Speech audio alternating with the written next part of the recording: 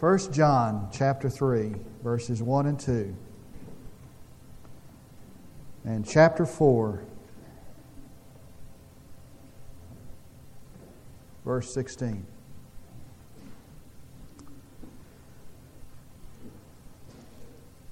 If you've got a King James, beginning at verse 1 of chapter 3, it says, "Behold, what manner of love!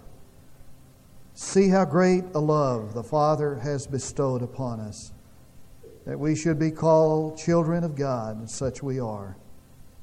For this reason the world does not know us, because it did not know Him. Beloved, now we are children of God, and it has not appeared as yet what we shall be.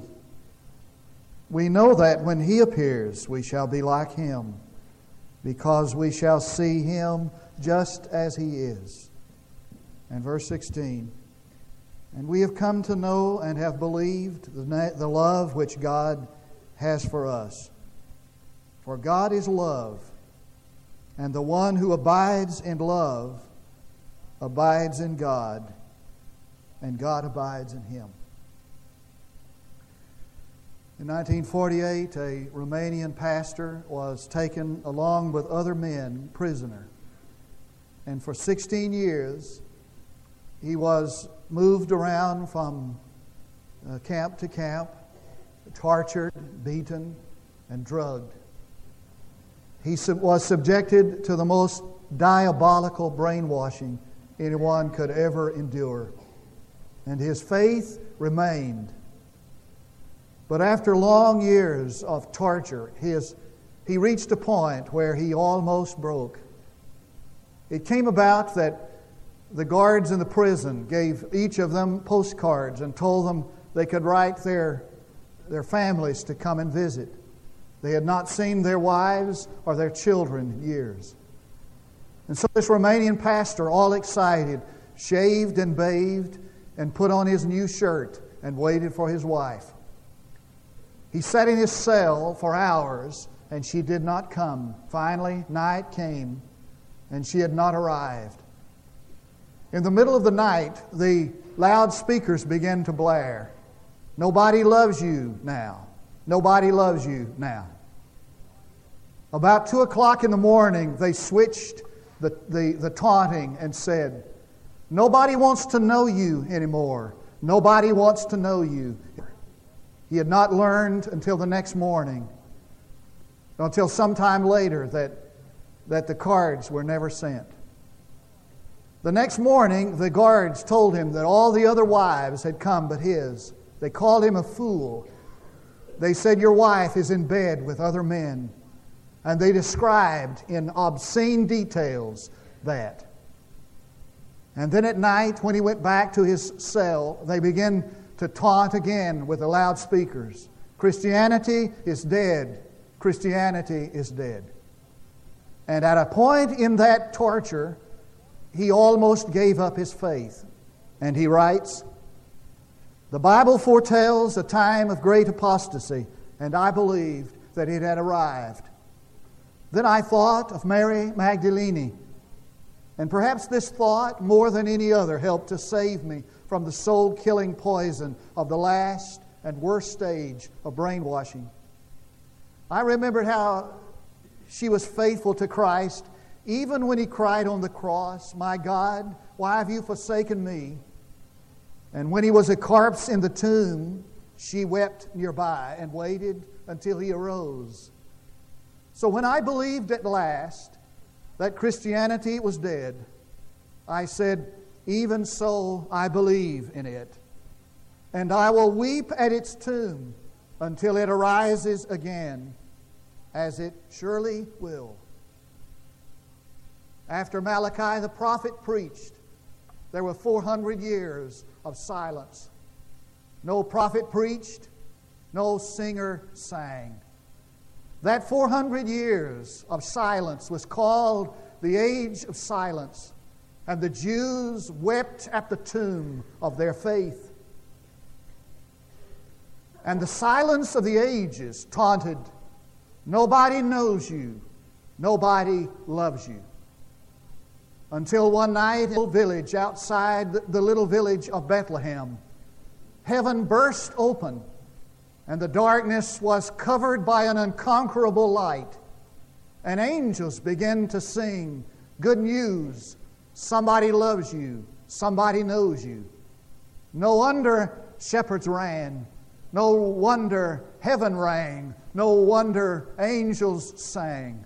For when God descended the stairways of heaven with a baby on His arms, love came down again. Christmas is a time of love, and love has many experiences. There is its expectation. There's a certain anticipation in love. How many times I've stood at this altar here. To my left is a groom wondering nervously how to hold his hands, where to put his hands.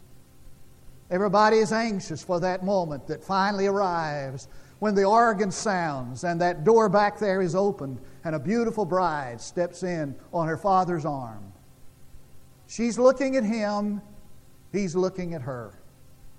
She's coming down the aisle thinking, "I'm so glad you've loved me." And he's looking at her thinking, "I've got to be the luckiest guy in the world to be loved by you." And in that moment, dynamic moment, the expectation and the anticipation and the dreams of that couple are found. Occasionally I'll walk past the nursery when some meeting is being let out, and I see little children who are watching as parents come, their eyes darting to and fro, waiting for mother. That's love's expectation.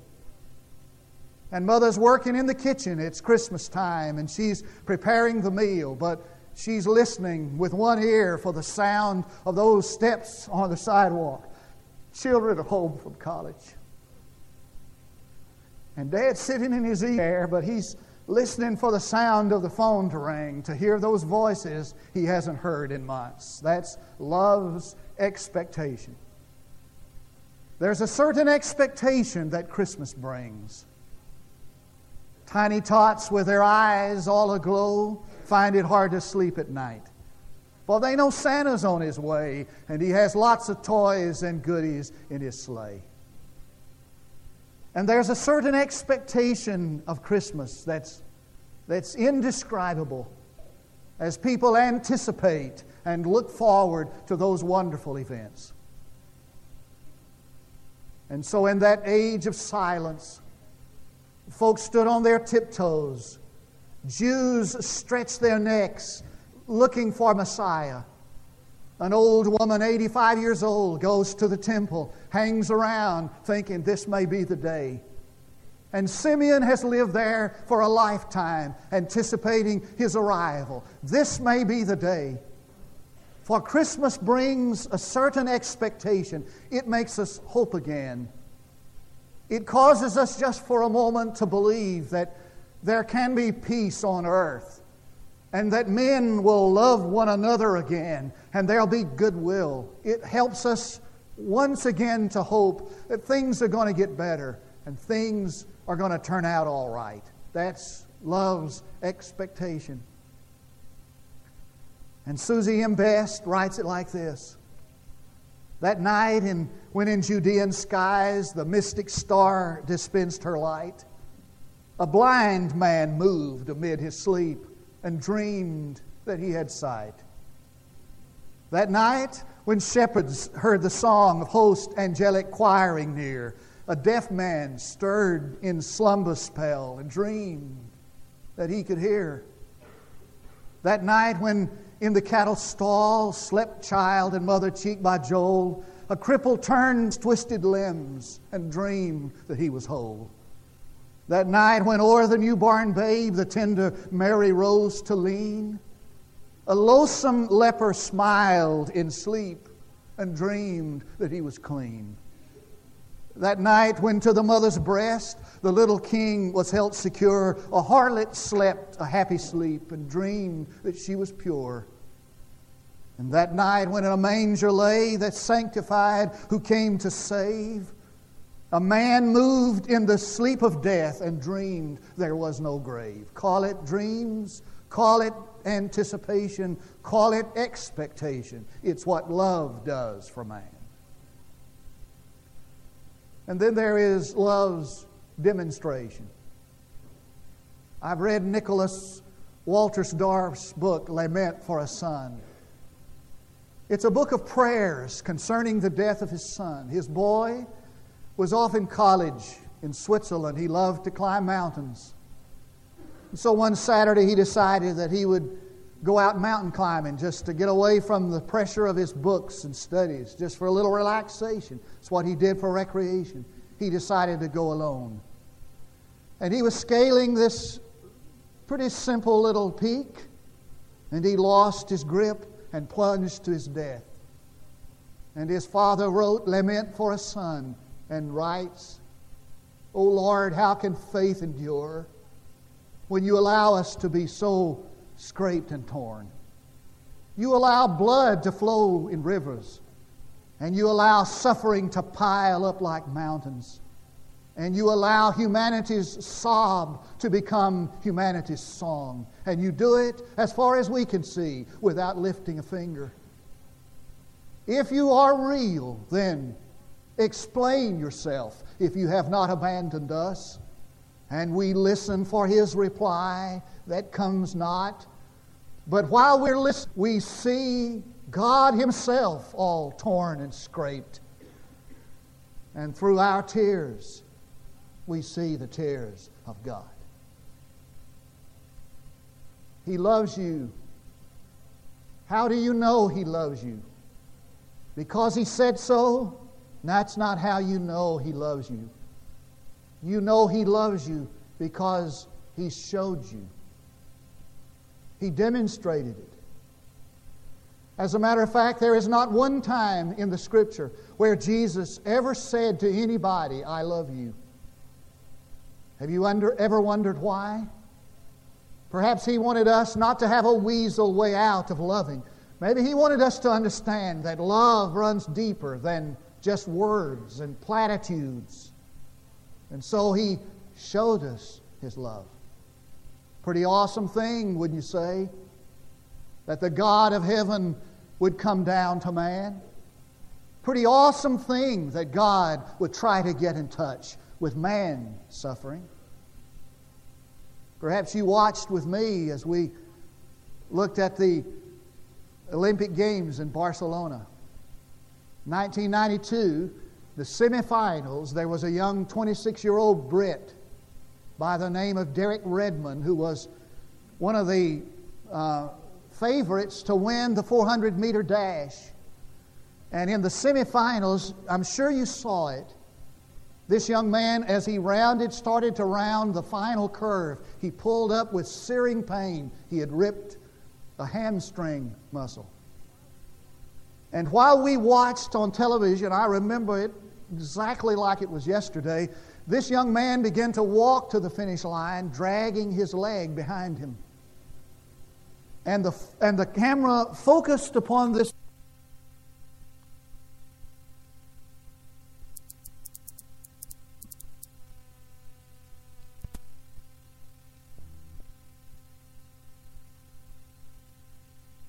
And this father ran toward his son on that track.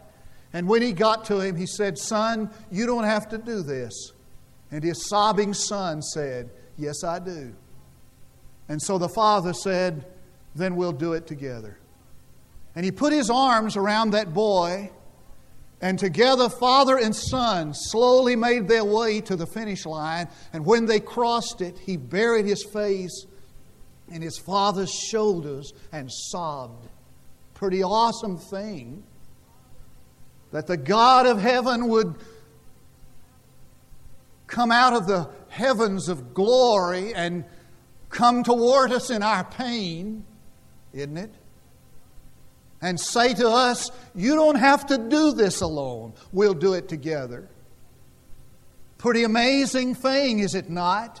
That the God of heaven would put a towel on his arm and kneel down at his disciples' feet and wash them. It's what Luckett calls love on its knees. Pretty marvelous thing, glorious thing, that this God of heaven would demonstrate His love to the ultimate and crawl upon a cross and die there. I ask you, has anybody ever loved you like that? See from His head, His hands, His feet, sorrow and love flow mingling down. Did e'er such love and sorrow meet, or thorns compose so rich a crown? He didn't stand back and say, I love you. He demonstrated it. It's what the world needs of us and our love. It's so easy to say, I love the world, I love the Lord, I love the lost. What is the demonstration of that? In thy face, said a dying man to his wife, whose devotion, Christian devotion, it is inspiration for a lifetime. In thy face, he said, I have seen the divine. For me, 'twas not so much the truth you taught, to you so clear, to me so dim. But when you came to me, you brought a sense of Him. And from your eyes He beckons me, and from your heart His love is shed, until I lost sight of you and saw the Christ instead. That's love's demonstration. And then Christmas love is love's adoration.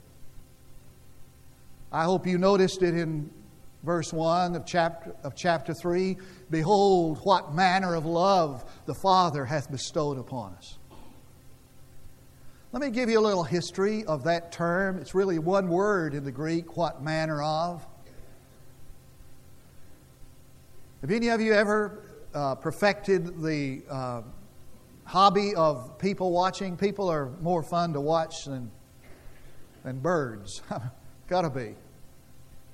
And if you've been to the shopping centers, you've probably gotten tired enough, especially if you're a guy, that you've decided you just sit down on one of those benches and watch people. That's interesting to watch. I used to travel, as I've mentioned, a lot, and I spent a lot of time in air terminals, airports, and I've just kind of developed the art of people watching, and just kind of went through a game in my own mind where those people were from as they'd disembarked from the planes. If they had on a big cowboy hat and boots, I knew where they were from. But occasionally, somebody you'd see with a dress, different color of skin, maybe a different way of dressing, you wouldn't know where they were from. Couldn't understand them, so didn't know where they came from.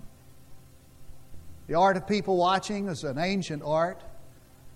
In the time of this writing, folks would go down to the seaports and they'd sit in the docks and watch people disembark from ships. And these people in ancient times had a little game going as to try to predict where these folks came from. But occasionally, somebody would come off a ship and he'd be dressed or she'd be dressed differently, different color of skin, different language. They wouldn't know where he or she came from. And so they would use a word that asked the question, wonder where these folks are from. Haven't seen anybody like them before. Wonder where they're from. Interesting that word that was used as a question for people watchers is the word that John uses, what manner of love the Father hath bestowed. And what John is saying is this: I've seen all the loves the world has. I've seen the love of a man for his wife. I've seen the love of lovers. I've seen the love of a mother for her daughter. I've seen the love of children for their parents. But I've never seen anything like this before. I've never seen this kind of love before. Dressed up in a different dress, speaking a different language, manifesting a different kind of attitude. Oh, what love is this? And the only response to that kind of love is a bent knee and a bowed head.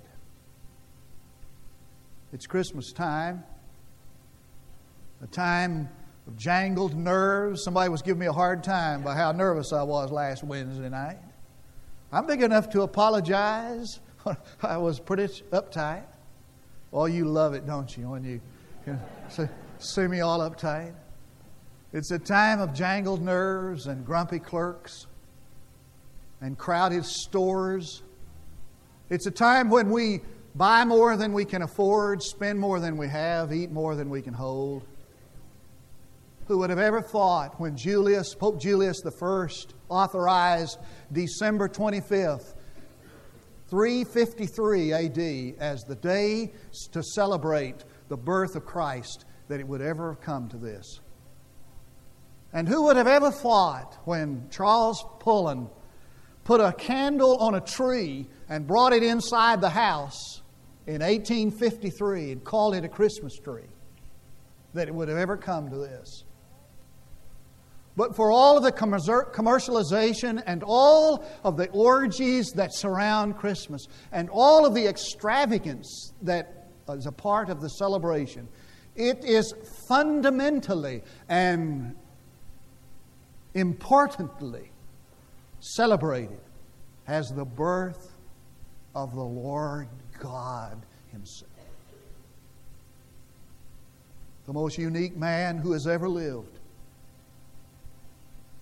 So unique that writers called Him Emmanuel, meaning God with us. They were saying, we have sensed in Jesus Christ the presence of God like no other man. And we have seen in the person of Jesus Christ what God is like as no other one. And so the writers of Scripture sought a way to describe Him. And they were faced with the impossible task of describing the indescribable.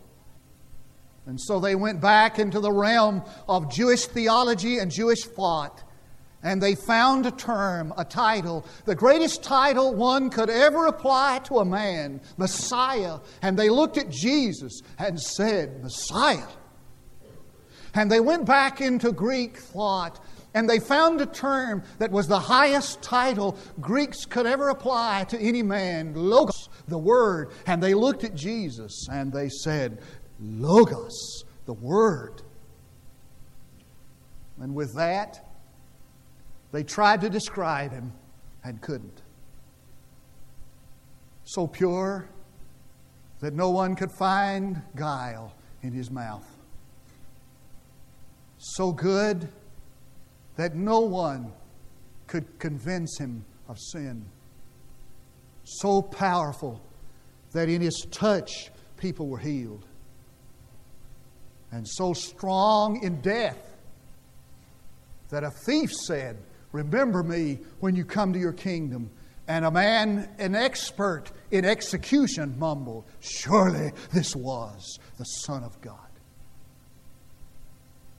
And history picks up the chant. David Livingstone, who traversed Africa, said, all that I am, I owe to Jesus Christ. And Alfred Edensheim, who wrote the marvelous book, The Life and Times of Jesus Christ, said, if Jesus was not born, if Jesus did not live, if Jesus was not the Son of God, if Jesus is not Messiah, then there's never been one, and there never will be. And Dale Evans Rogers said, most of my life I looked for a pot of gold at the end of a rainbow, and I discovered a treasure in a manger. What do you think about Him? Could you say this morning, He is the greatest, He's the most unique person who has ever lived, and the only way that I can explain it is that He was God in flesh. And He was right who said that the greatest mistake we will ever make is not some theological or some wrongdoing. The greatest mistake we will ever make is to refuse ourselves to be loved God. The greatest mistake you will ever make is to refuse to allow yourself to be loved Him. Somebody loves you. Somebody knows you. Let's pray together. Our Father, in this beautiful setting, Christmas, our hearts are just filled with gratitude, thanksgiving, and joy. And we know that the only appropriate response is the bent knee, bowed head. The only appropriate response, the life of obedience to Him who came, took flesh, bone of our bone, flesh of our flesh. In every way tempted as we, yet without sin, suffering, rising from the dead, ascending to the right hand of God, to follow Him who did not remain a babe in Bethlehem, but Himself to be Lord of lords and kings, for whom we bow, to whom we give our praise. And I pray this morning, there are lost people, help them to not refuse His love. If there are Christians who are disobedient, follow Him in obedience. Church members who need church home to come this Christmas celebration day and thus honor Him who is worthy of our highest praise. In Jesus, in whose name I pray. Now this prayer. Would you stand? The choir begins to sing. You may want to join. Would you come? Just step, as you're standing, you step out and come.